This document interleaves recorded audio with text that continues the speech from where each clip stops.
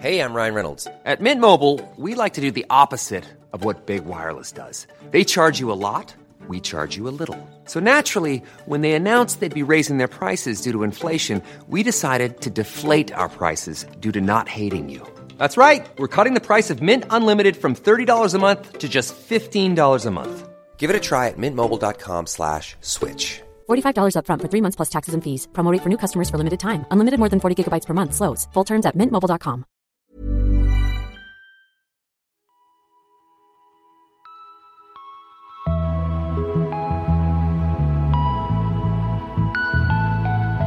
Fortunately for all of us, the original sinners of the UFO age are all dead and buried now, 6 feet under their lies and deceptions. There was no magic in their Magic 12, just another grotesque perversion of the American victory over Adolf and his bootlickers.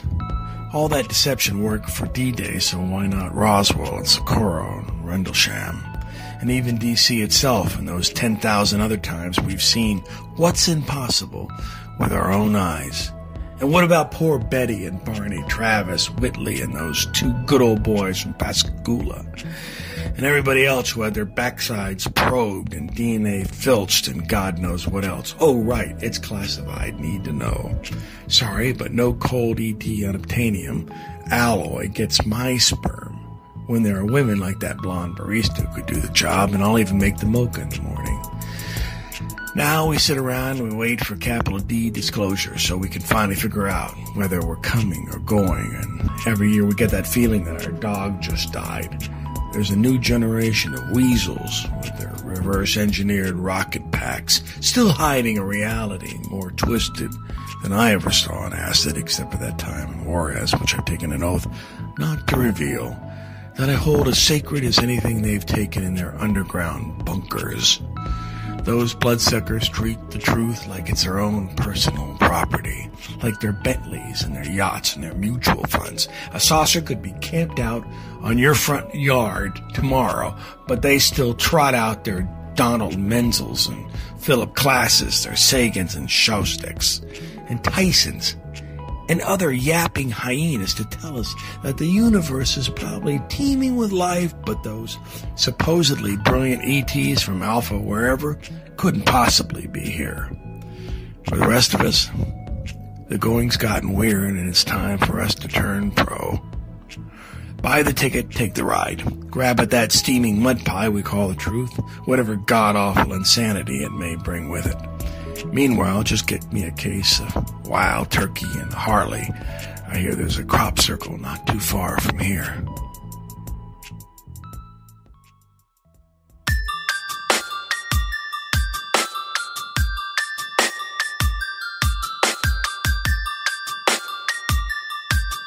This is Somewhere in the Skies with Ryan Sprague.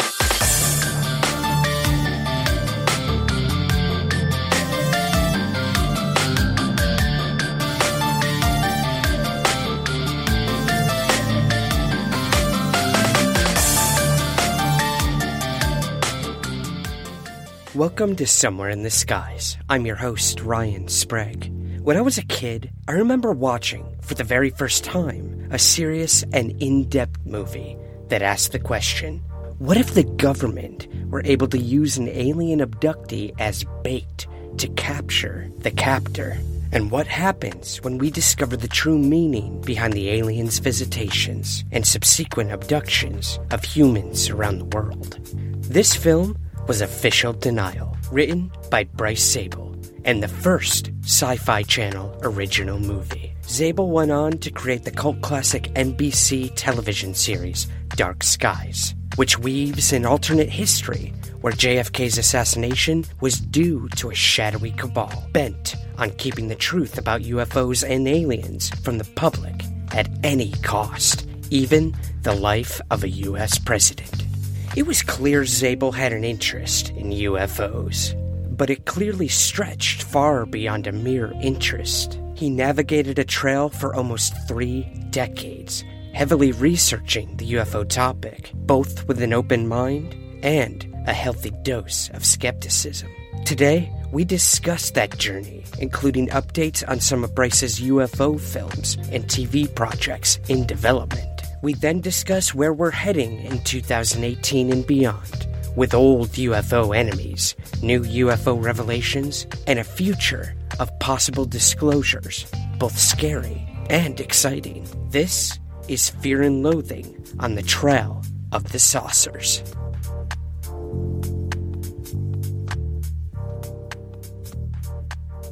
Bryce, thank you so much for joining me today on Somewhere in the Skies.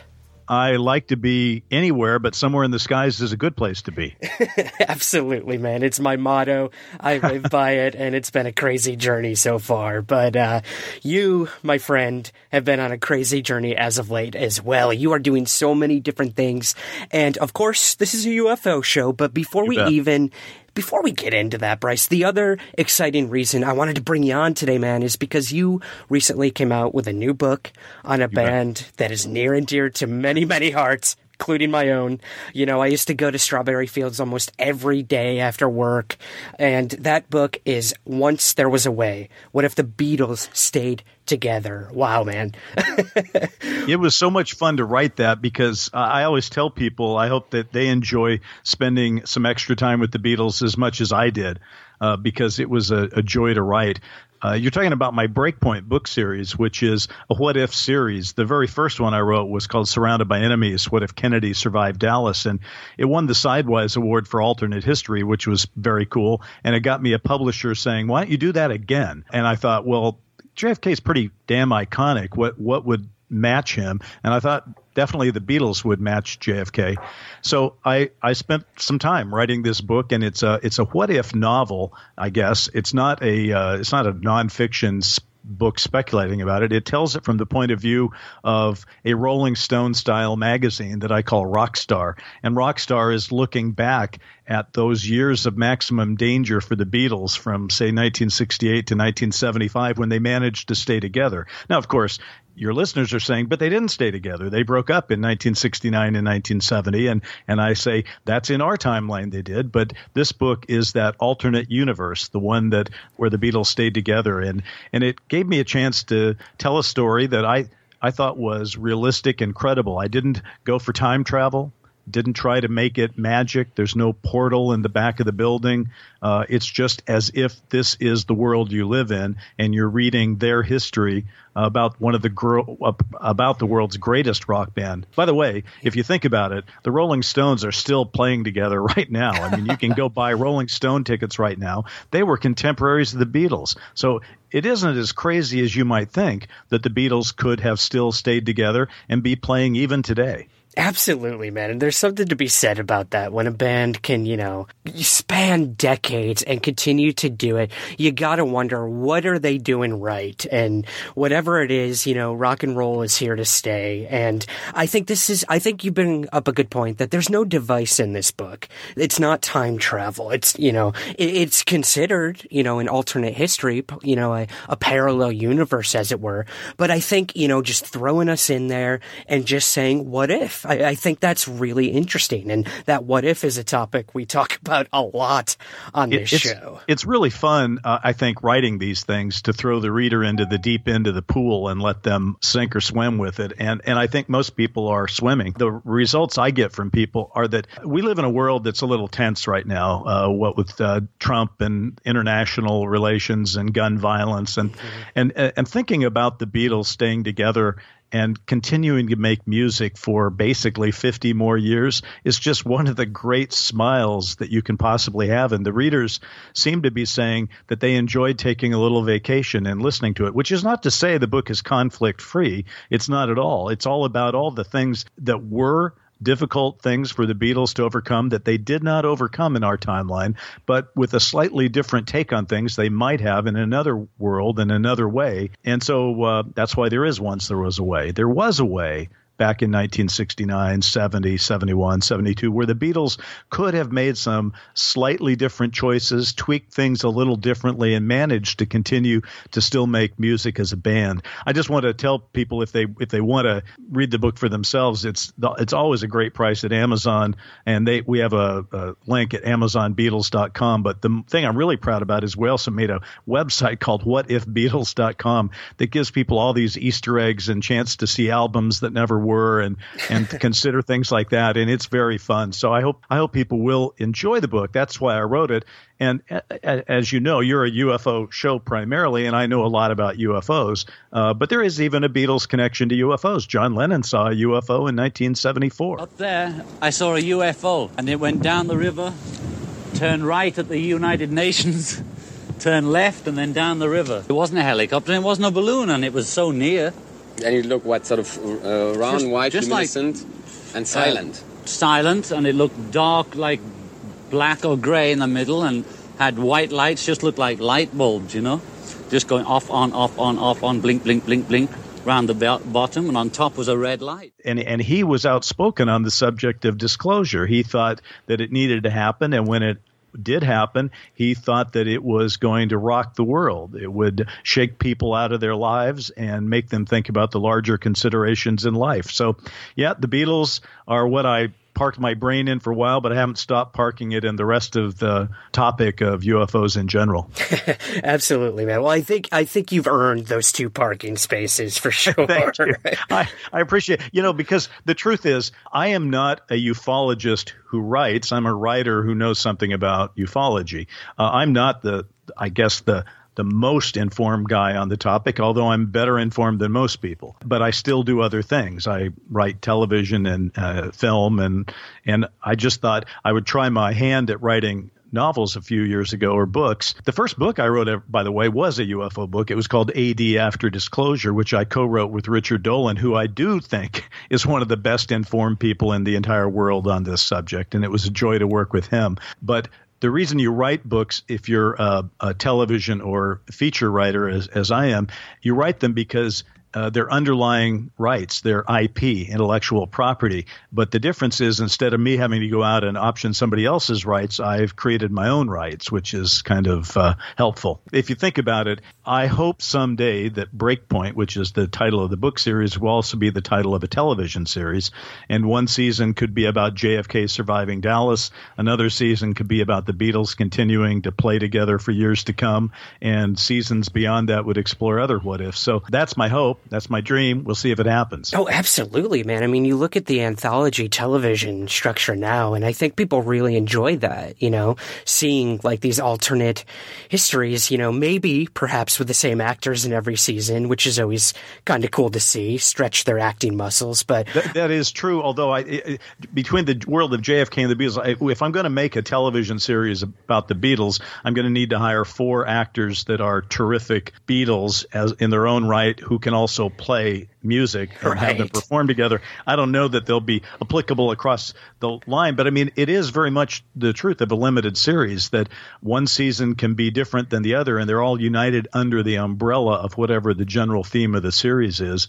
And I just got tired. I mean, look, I'm a fan of Man in the High Castle, but asking what would have happened if the Nazis had won World War II or if the Confederacy had won the Civil War has been done many times, in my view, at this point. So I've tried to focus on some of these what-ifs where I hadn't heard them before. And like for the Beatles, for example, I've heard people talk about it. People make their own little set lists and things like that. But nobody in an organized way had really said, I'm going to write a bona fide novel about this. At least I couldn't find one that I liked. And so I said, I better write it myself. That way I can read it. So that's what I've done. Well, I did want to bring up one of those connections that you make in the book, Bryce, before we move on to UFOs. Absolutely. One that I found really interesting. Again, I love the website that you guys created for it. I did get it on Amazon, great price. So definitely, listeners, check that out. Even if you're not a fan of the Beatles, this book is so engaging that like you want to follow that. And one of those storylines. Wait a minute. There are people out there who aren't fans of the Beatles? You know what? I know one, and she's in the other room, so we'll be quiet right now. Of course. but by the way, that's totally fine. And I think you're right. You don't write a book just for fans, nor did I write it as a fan. Although I am one, I did not write it that way. I tried to be a little more hard-nosed about the whole thing. Anyway, go ahead with your question. I cut you off. Oh, not at all, my man. It was the FBI connection with Lennon. Right. I found that extremely fascinating. This is, something in the real universe we live in here, and something that you continued in the book. Would you mind possibly going into that a little bit for us? I'd love to. One of the things I try to do is I try not to make up too many things out of whole cloth. I try to extend things that we know were plausible in our universe because they either happened to the subject or to someone else. And in the real world that we lived through in the 70s, most people now know, but John Lennon was the definite target of FBI harassment and INS harassment, so ordered by the Nixon administration. And this has all been proven, of course, in the declassified documents that have come out. And it really was a very troubling time for John Lennon and Yoko Ono, and it was very difficult on them. My feeling was this.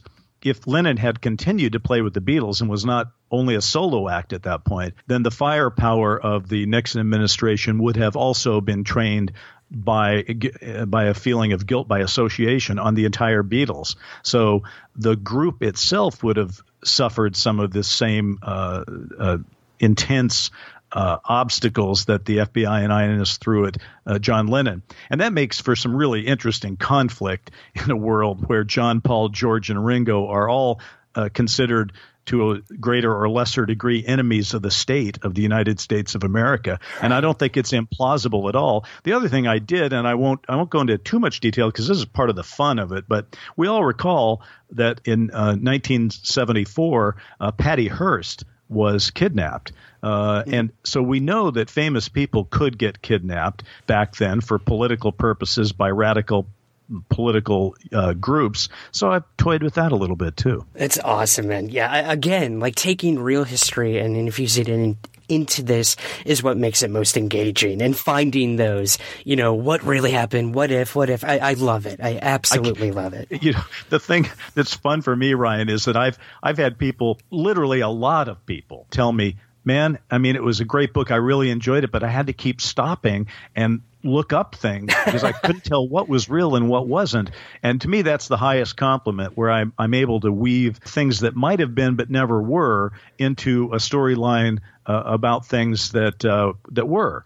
In fact, if you want people to sort of fall into the rabbit hole and enjoy the alternate history experience, the best thing you can do is serve up some very credible history. The only thing I would say is my father, who has passed on, but he was a high school history teacher. And if he was around and read those books now, he'd be rolling over. Well, he wouldn't be around. He's probably rolling over in his grave right now saying, what have I done to my son? Oh, man. But that's kind of the fun of it. And the only odd issue is creating alternate history when Donald Trump is telling the world that everything is fake news. I really don't want to give aid and comfort to that thinking, but it's alternate history. It's fun. It's across another universe. Absolutely, man. And in today's world, the lines of truth are being blurred every day. I don't even know where to go with that. But the fact that you're finding these topics that are both engaging and can actually not distract us, but can make us remember better times in our history through music. I think that's what we need right now. I'll leave it at that in terms of I appreciate that. And thanks for your generosity in talking about the book right now. And I'm happy to talk about anything else you want to talk about. Absolutely, man. And you are a man of many hats. And the other reason I wanted to bring you on, obviously, UFOs, a subject you're quite familiar with. So, before we even get into the what's, I'd love to know why you got involved with UFOs, Bryce. If you could maybe give us a little bit of that journey. I mean, Official Denial, for one, is one of the first UFO-related things I'd ever seen on television and got me interested, starring Parker Stevenson. And then obviously we have your other big breakout television series. So yeah, how did you first get involved in the UFO topic?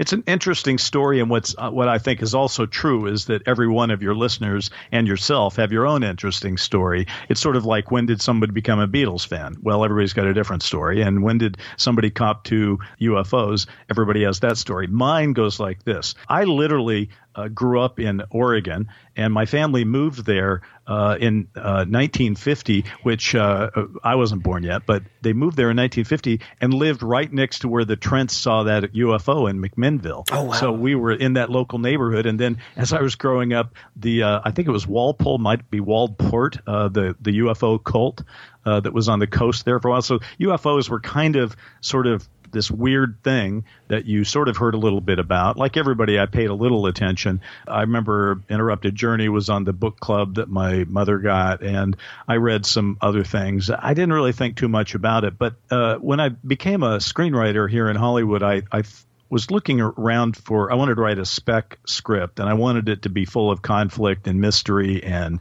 suspense. And I had read Whitley Strieber's Communion a few years earlier, and so I knew something about the abduction phenomenon. And a great what if came to me. So we're talking about what ifs. This is what the what if for me was. What if the government had targeted Whitley Strieber knowing he was really being abducted and covertly wired up his house so the next time he got abducted, they could dispatch the planes and chase down a UFO and possibly shoot it down. So that became the what if that led to a script that became the movie that you've talked about, Official Denial. Official Denial was the first original film written for the Sci-Fi Channel, now Sci-Fi, and I was lucky enough to write it. And it got produced in 1993, so we're literally celebrating my 25th year, if you will. I don't know if you celebrate these things, but it's 25 years since I had something produced in the UFO genre.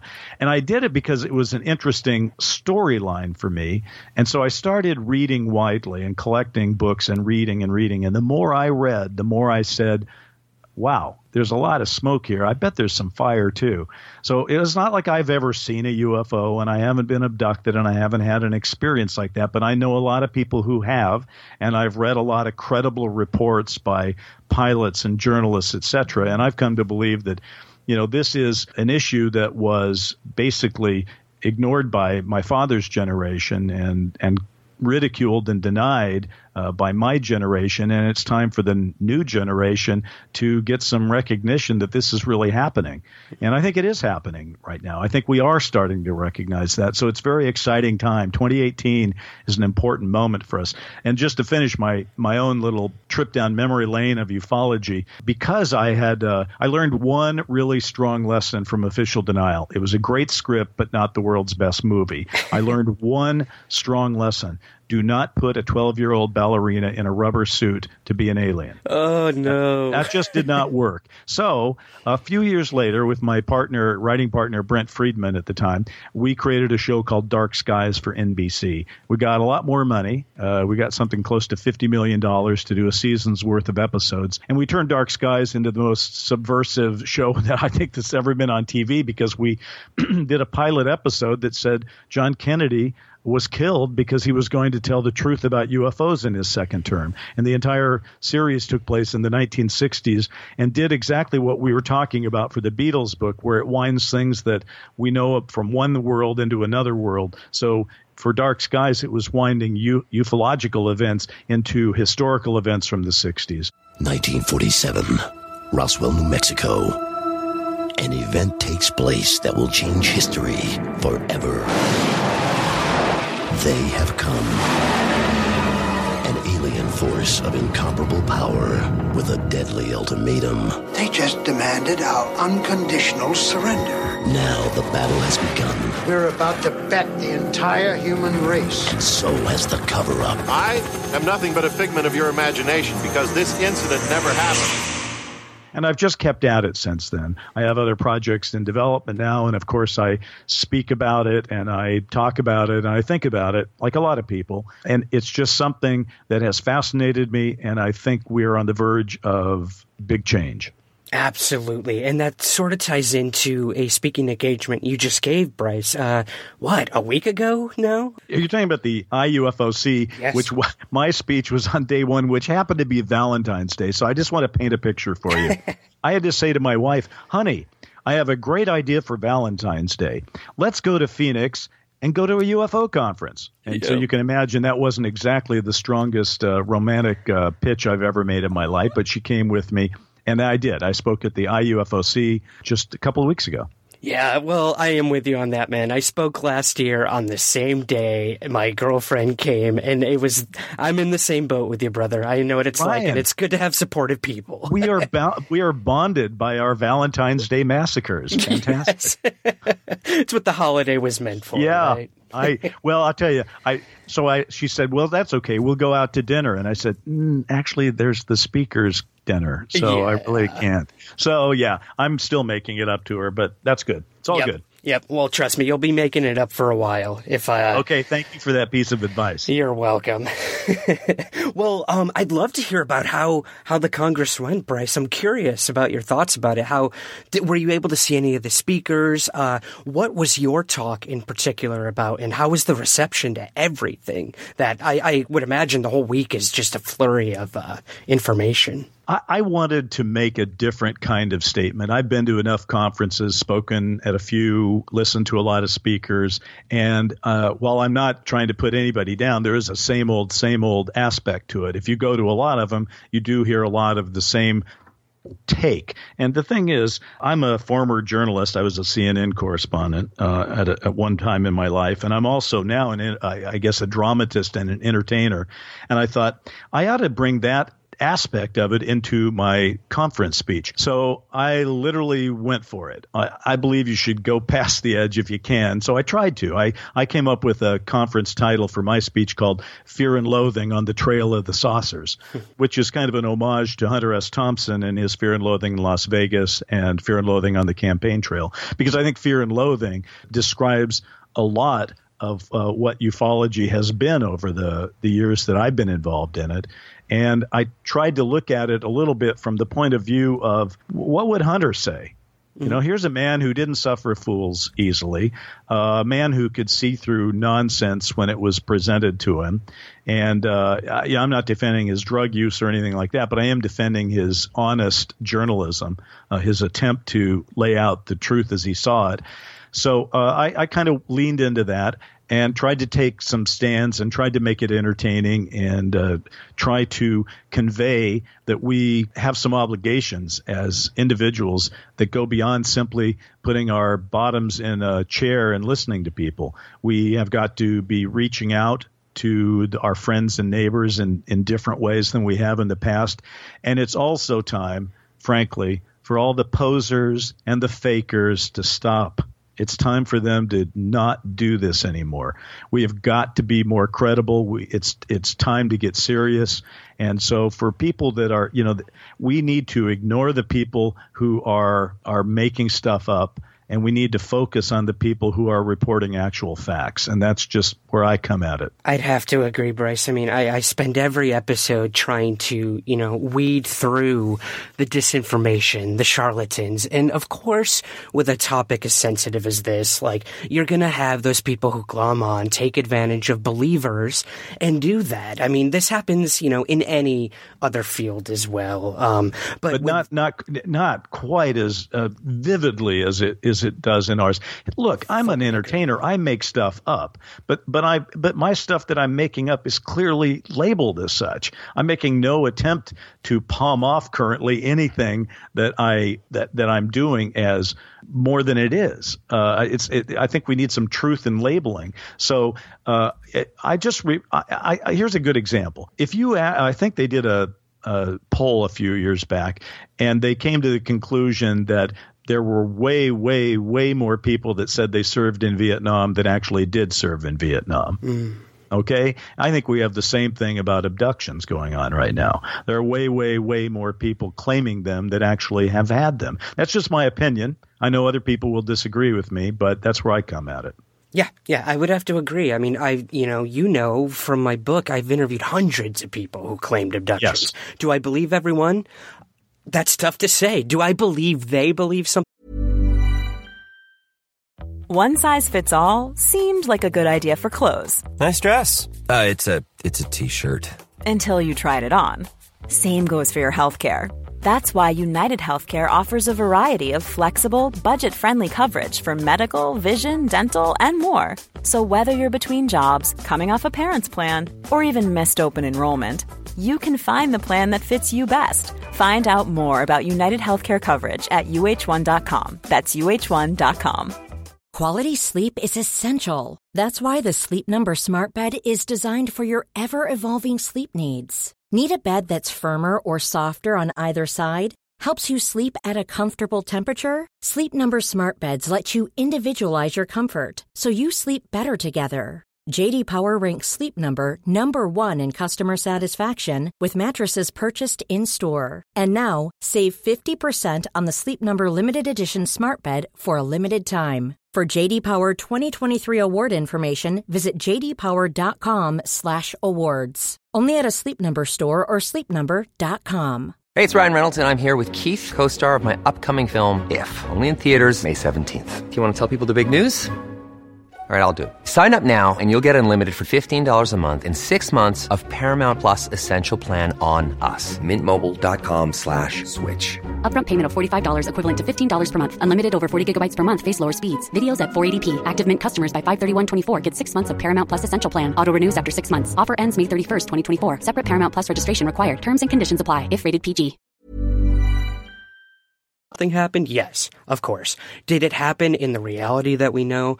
I don't know. Are there those that are straight up lying to my face? Probably. And that's sobering. That's depressing. But that's kind of the way it is. But I would have to agree with you. I think there are a handful of genuine possible abduction claims. As for UFO sightings, my God, everyone and their mother has seen something they can't explain. Right. And it is a wide phenomenon. So I'm not putting down people that have seen things. I've heard, frankly, because I did that television series, Dark Skies, I've had an entire 20-some years where people go, "Are you the guy that did that TV series?" And I'll say, "Yeah, I am." And they'll say, "You know, something happened to me. I never told anybody about it, but," and then they tell me a great story. Now, those people I tend to believe. I don't think they're just making it up for an audience of one. I think that they are tortured by something and they want to talk about it. So I've heard some really terrific stories that I find very credible. But I am drawn in my own development toward stories that I think are better cases. So, for example, I have under option the book Captured, which was written by Stanton Friedman and Kathleen Marden about the Betty and Barney Hill case. And we are developing that for a feature film. And the reason I like Captured and the Betty and Barney Hill case more than some more contemporary ones is that it precedes our feelings about what an abduction is. It's kind of pure because it's sort of the first. It's the wellhead of this stuff. So I am attracted to cases before abductions and aliens became a cultural phenomenon in their own right. So I do find myself looking more deeply at some of those. Right. And there's a few other projects you have in development that I'd like to talk about in a little bit.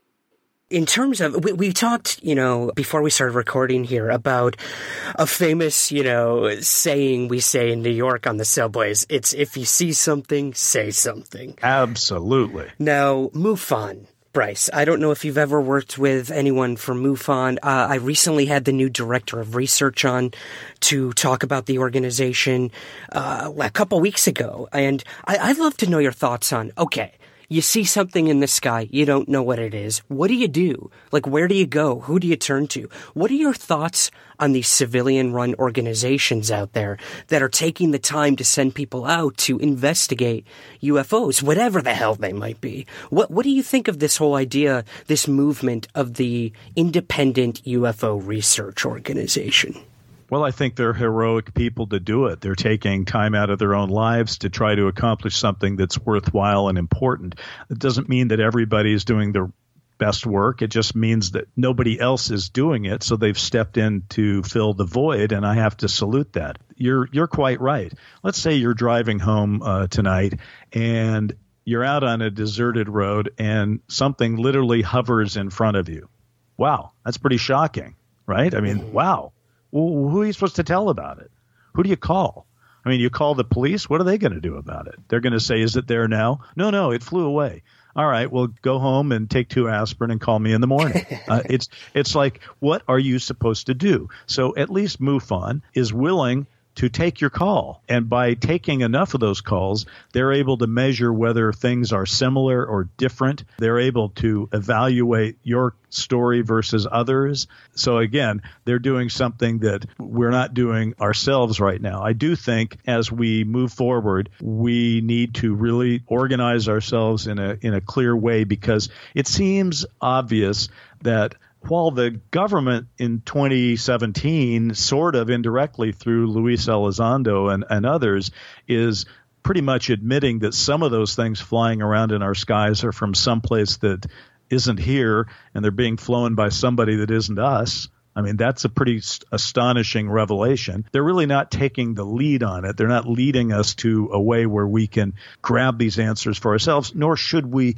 have to wait for the government to tell us. We have got to bring disclosure to ourselves, which is why I think we all need to shape ourselves up and try to apply the best possible standards of science and observation and reporting that we can, because to let government or Big Brother or anybody else do it is to ask for somebody to mislead you. And I don't want to be misled anymore. I've had enough of that. Not as young as I used to be, and I would like to have some of this resolved in my lifetime. And so I say, let's get on with it. Me too, man. I mean, who knows if we'll ever know. And that capital D on disclosure is the other big thing. We so many in the UFO field, they preach about not trusting the government about this topic. And then the minute this New York Times article comes out, they're so quick to believe everything the Pentagon has to say about it. It's tough. It is tough. Think about what we've seen in 2017 as we lean into 2018 right now. Yeah. We saw the New York Times finally start putting things on the front page about this. We saw the government allowing Luis Elizondo to come and talk openly or reasonably openly, and to bring with him a couple of great videos. We have deliberately stayed away from going down the rabbit hole of who's behind the wheel and what are their intentions. Yeah. Because a lot of people have a lot of feelings towards that and are very emotional about that. And what I wanted to do is to allow the data to speak for itself and then use that data to inform leadership, senior DOD leadership, about the potential threat that these type of technologies pose to national security, especially over any type of controlled airspace that we might have. So I'm not trying to be evasive in any way or vague with your answer, but I think there's a lot of possibilities. Look, and I know you think it's important. I know you think that the government didn't take the threat seriously enough. So let me just ask you point blank the question. Do you believe that life from somewhere else, while you ran this program, came here, visited, observed? I will tell you unequivocally that through the observation, scientific methodologies that were applied to look at this phenomena, that these aircraft, we'll call them aircraft, are displaying characteristics that are not currently within the U.S. inventory nor in any foreign inventory that we are aware of.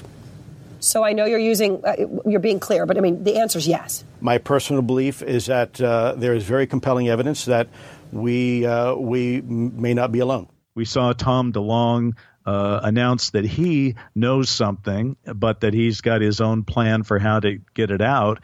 So we have the government limited modified hangout version, and then we have we'll do it ourselves, but we're not going to call a news conference and tell you what we know. We're going to write some books and do some TV shows, which is Tom DeLonge's version. I think the truth probably is in between all that. And I'm heartened. And at the same time, I'm saying, okay, good start. Now let's take it to the next level from there. Absolutely. I mean, you've even said that a few times so far of just moving forward. Okay. Now, you show us these two gun camera videos. That's great. Like, what's next? I think that's very important that we don't focus too much on what has happened, but what could happen and moving forward. I think that's extremely important in this field and sort of something that a lot of researchers aren't willing to do. They're too stuck in the past. And that actually has something to do with a question I wanted to ask you about the new generation. I'm 33 years old and I'm considered one of the youngest UFO researchers. And, right. That's cool and all, but I find that a little, disheartening that we don't have younger people interested in this topic as much. Maybe that's changing. What are your thoughts on that? How can we get them? How can we get them interested? Well, those are two questions. And first, it is ridiculous, because if anybody is going to live in this world of the future, which will be a strange, brave new world, it is the young people who are the ones who are going to live in that world. I may be around to see it unveiled, but I'm not going to spend too much of my life living in it. They're going to spend most of their lives living in it. They need to pay attention to this. So I do think that that's way too bad. And it is important that UFO conferences not be full of a lot of graybeards, but more young people who are not only investigators, but who are actively interested. Now, I will say, I did see some people like that at the IUFOC, not as many as I would like, but I think there's more of it. But the issue that seems to be reflective of what the younger generation is all about right now seems to be they casually accept that we're not alone in the universe. They love a good alien movie. They love sci-fi. They're willing to geek out on things like that. But they like their elders, have not made the leap from, well, here's the leap that we need to make. Mm-hmm. Right now, we're all willing pretty much in large numbers to say, yeah, we're probably not alone in the universe, which is what I call the Carl Sagan theory, that there's so many planets out there that the universe must be teeming with life. Okay, but then we have the Carl Sagan problem, which Sagan would say there's billions and billions of stars out there with trillions and trillions of planets. The universe is teeming with life, but, and then he would say, they couldn't possibly be here. The distances are too large. I think it is time for us to say that is old school thinking. That's not the way it is. It is not true that they haven't made it here. The facts on the ground through the reports that I've seen and you've seen and your listeners have seen are that they are here in some kind of presence. All right? These things on those 2 gun camera mounts are not ours, and they're probably not the Russians, and they're probably not the Chinese. They're somebody else. So instead of pretending that we need to have SETI telescopes aimed at the skies to get a radio message, we should really be focusing on what is clearly the issue of the generation, which is they're here. They're already here. The questions I want to have answered are 3. Who are they? What do they want? And are we safe? Those are the 3 questions that we should be focused on right now, because the facts on the ground and in the sky literally are that they're here. So we need to move beyond simply wringing our hands about whether they're here, whether the universe has life, and say there is another life. We don't know who they are right now. And those people who have some facts on that, we would welcome coming forward. But so far, it seems that the government has had some 70-some years to come forward and haven't really come forward in a completely honest way, clearly not honest way. And we need to move beyond that. And if they're not going to lead the way, then we're going to have to do it ourselves. Absolutely, man. I've always touted that idea that we are all going to have our own personal disclosures, and we are going to be the future of whatever lay at the hand of this phenomenon, for sure. When I start talking about UFOs, I'm often treated like the drunk uncle at the party, okay? And I think we need to just say, okay, well, that goes to the territory, but we need to speak our truth in a clear way. It's like pitching in Hollywood. You don't pitch the bottom of the pyramid, you pitch the top. Start with at least some of the things flying around in our skies are from some place that isn't here, and they're being flown by somebody that isn't us. You can probably get a buy-in on that from a lot of people who will then say, who are they? And then you go, well, I don't know, but I would like to know. Wouldn't you like to know? So talk about it, but talk about it in an informed, rational, non-crazy way. Be very grounded in and articulate in how you speak to people on this topic. Secondly, if you think you've got a nice UFO library, slap your name in it, put labels on these books, and start giving them out and loaning them to friends. And when you loan them to a friend, say, I'm not giving you this book. I want it back, but I would like you to take a look at it. So why don't you take a month or so with it, and then when you've had a chance to look it over, let's talk about it. This is how political movements and activist movements seem to work.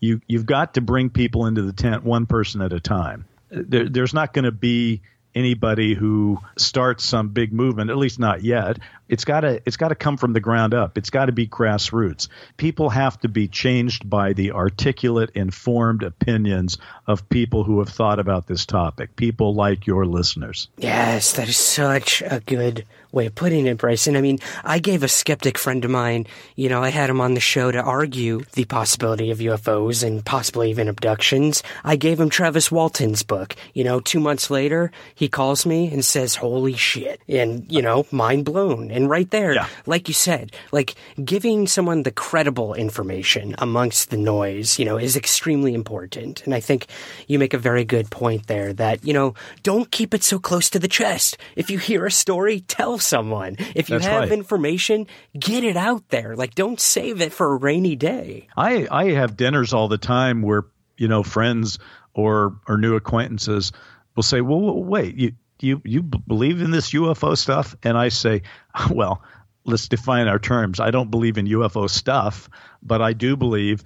And then I make my statement. I'm going to make it one more time on your program because I think it's a great way to open things up. At least some of the things flying around in our skies are from some place that isn't here, and they're being piloted by somebody that isn't us. And I say that, and people sit there and go, really? I go, really? And then we take the conversation from there. Sometimes it'll become the dinner. Sometimes it's 5 minutes. But at least those people are able to look at me, a friend or someone that they believe has some credibility, and they'll say, well, he actually believes that. And so I wonder if there is something to it. And I think that that's how we're going to have to move forward. I couldn't agree more. That's a perfect way to sort of cap up the entire, journey that you and I and so many others are taking is just, get it out there, find the most credible people and take it from there. And I mean, you're working on a couple other film projects as well in development, Bryce, that will get those credible cases out there. And I know you can't talk much about these, completely understand that. But, I mean, you mentioned Captured earlier, but there's another big one about a case we all are very familiar with that I know you're working on as well, and I found very exciting. Would you mind giving us just a tease on what that might be? Why don't you tell me what you know? It's a place in New Mexico. I'll leave it at that. All right. Okay. All right. No, it's not like these are state secrets. Right. Everybody develops things. The question is, it's really hard to get things made. I'll give you an example. I have a movie that'll be shot this year called The Last Battle. It's about the last battle of World War II in Europe. And it's taken me over a decade to get it to this place where it's being shot. So it's no knock on someone that they have ideas they're developing that aren't being produced. It's just really hard to get the money right now because there's obviously a studio system that wants to do tentpole movies. But yes, you're right. I have 2 UFO-themed films that I'm working on and 1 television series. And I'll give you the quick rundown because, as I said, it's not a state secret. Captured is the one about Betty and Barney Hill. And one piece of very interesting news on that front is that Dan Aykroyd has agreed to play the part of Dr. Benjamin Simon, the psychiatrist that regresses the Hills. Now, that doesn't mean I have funding. It doesn't mean I have the leads to play the Hills, but it's a building block. And I thank Dan very much. He's a terrific guy. And the fact that he would lend his name to that is fantastic. And it's wonderful. And we're using that to make some introductions. Now, the movie you're talking about is called Unidentified.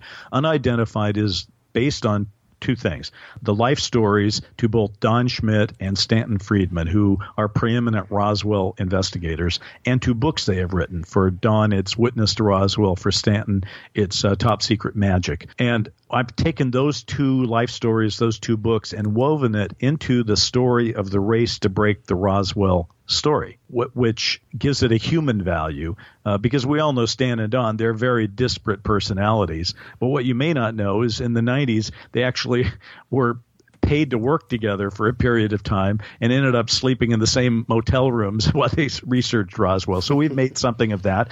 And I think it's a way to tell the Roswell story in a way that may make it more cinematic and film friendly. So we're definitely working on Unidentified. The thing that's also very exciting to me is that I'm working again with my Dark Skies co-creator, Brent Friedman. Brent and I have been fast friends for years, and we sort of captured magic in a bottle with Dark Skies. We were just 2 guys that had something to say, and we just couldn't be denied, and we just said it. And that series is about 90% of what we wanted, of the way we wanted to tell the story, which is profound. We didn't have tons of network interference in that regard. And he and I are working currently on adapting the book that I co-wrote with Richard Dolan, which is AD After Disclosure. So we're working on a television series about AD right now. Wow, that's amazing. The world post-disclosure. And by disclosure, it doesn't have to be a big D. It can be a little d. But we're writing about the time where everybody on the planet knows that we're not alone. And the implication I can only imagine, in well, it's every such a facet. big topic. Yeah. I think that the reason it's taken me all this time from when the book was published in 2012, I think it was, so about 6 years ago. It's taken me this much time because I want to get it right, and I wanted to find the right framework for it. And I think Brent and I are very close to finding that. So I hope that he and I can get it out and find a home this year. But there are a lot of hopes and dreams, in the world of ufology, and there are hopes and dreams in Hollywood. All I can say is that I get up every day and work to make these things a reality. And I think that in their own way, they can help us, if they get made, can help lead us to a time where we do have a more open disclosure and discussion of this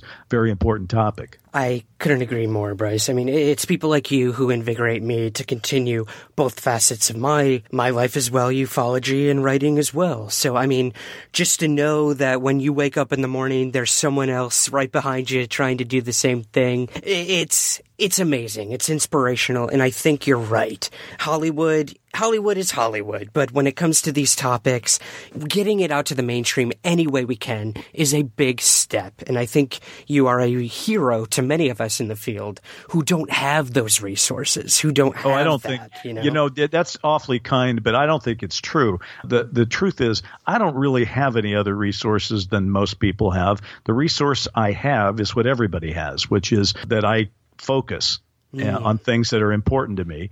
And I'm sure you do the same, and so do many other people. And there's a lot of ways to tell this story. I do hope more people do what we talked about earlier with MUFON, whether it's MUFON or another organization that hasn't even been created yet, but organizations where intelligent, like-minded people come together to try to find the facts about this. And I think we need to move beyond one issue here, which is we have spent a long, long time trying to prove that they're real. There's like 10,000 books out there trying to prove to people who can't believe that UFOs are real that they are. I think, and this is why Richard Dolan and I wrote AD, it was time to write the book nobody had ever written before. What happens after we agree they're real? What we don't know yet. We need to move to a discussion on a global scale about what we do know about these craft that are flying around, that are under our seas, that are in our orbits. We need to ask ourselves, what are they? What do they want? And is this good or bad? And what's really going on? I'm frustrated because I've accepted for almost 25 years, based on my own reading, that this is not some sort of global delusion, that there's an actual reality to this thing. So I'm frustrated that 25 years later, A, we're not talking about it as if it's real, and B, that we're not focused on trying to understand what it means to us. Because what it means to us is about the future of humanity, which it goes back to your earlier point. That's why if you're under 30, start paying attention to this topic. Start reading about it, because you'll be that much ahead of the game when in the next 5 to 10 years this becomes a very open topic that is no longer secret. I love it, man. I stand corrected. See, that gives me hope. That definitely gives me hope. That I couldn't think of a better way to sort of wrap up the discourse here. But I'd love to know where can we find your Breakpoint series and the most current book? Where can we get to that? Fantastic. That's very nice of you. We put together 3 URLs for your listeners that'll be pretty simple. The first is, if you buy from Amazon, go to AmazonBeatles.com. I was really surprised I could get that URL, but I got it. So it's AmazonBeatles.com. And I love to get a sale on Amazon, of course, but I also urge people, if they want to get it, to go to their independent booksellers, support the local people, and ask them to order it for you. You'll get it in a few days anyway.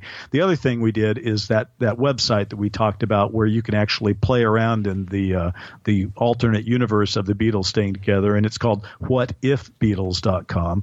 And that's fun. And then finally, we put together a video of the Beatles playing together on a new song that we had written for us. And that's on YouTube, and it's at morebeatles.com. So here they are very quick. Amazon, Beatles, What If Beatles, and morebeatles.com. Perfect. Oh, I can't wait to see that new song, my man. It's fun. Everything about what I get to do for a living is fun. And the interesting part of the ufology thing is that it goes beyond fun to being important. Absolutely, man. And, as hard as it may be, I can imagine it's just as much rewarding. So, I mean, I've been following you on this UFO trail for many years, Bryce. I'm so honored that you came on today, man. Thank you so much for joining me. My total pleasure, and all best to all the listeners out there. Keep at it. Don't give up, and stay healthy. That is it for this week's episode. Again, be sure to check out Bryce's new Breakpoint series installment, Once There Was a Way, What If the Beatles Stayed Together? It's available on Amazon. Somewhere in the Skies is climbing the ranks on iTunes. If you haven't already, please consider subscribing, rating, and reviewing on the largest podcast platform in the world. Like you didn't already know that. Anyways, your support means the world to me, and it'll help us gain new listeners. The Patreon campaign is offering exciting rewards, such as bonus episodes, content, videos, panel discussions, and everything in between. You can even be my guest or co-host on an episode. So, if you want to support the show and help it grow, consider becoming a patron today at patreon.com/SomewhereSkies. We're on Twitter at SomewhereSkies and Instagram at SomewhereSkiesPod. In staying with this week's theme, Bryce Zabel shared this amazing alternate Beatles song with us. Imagine if they had recorded well into the late 60s and beyond. Well, imagine no further. I leave you with the Friar Park recording session of the 1971 Beatles smash hit, Show Up. I hope you enjoy. And remember, keep your feet on the ground, but never stop searching somewhere in the skies.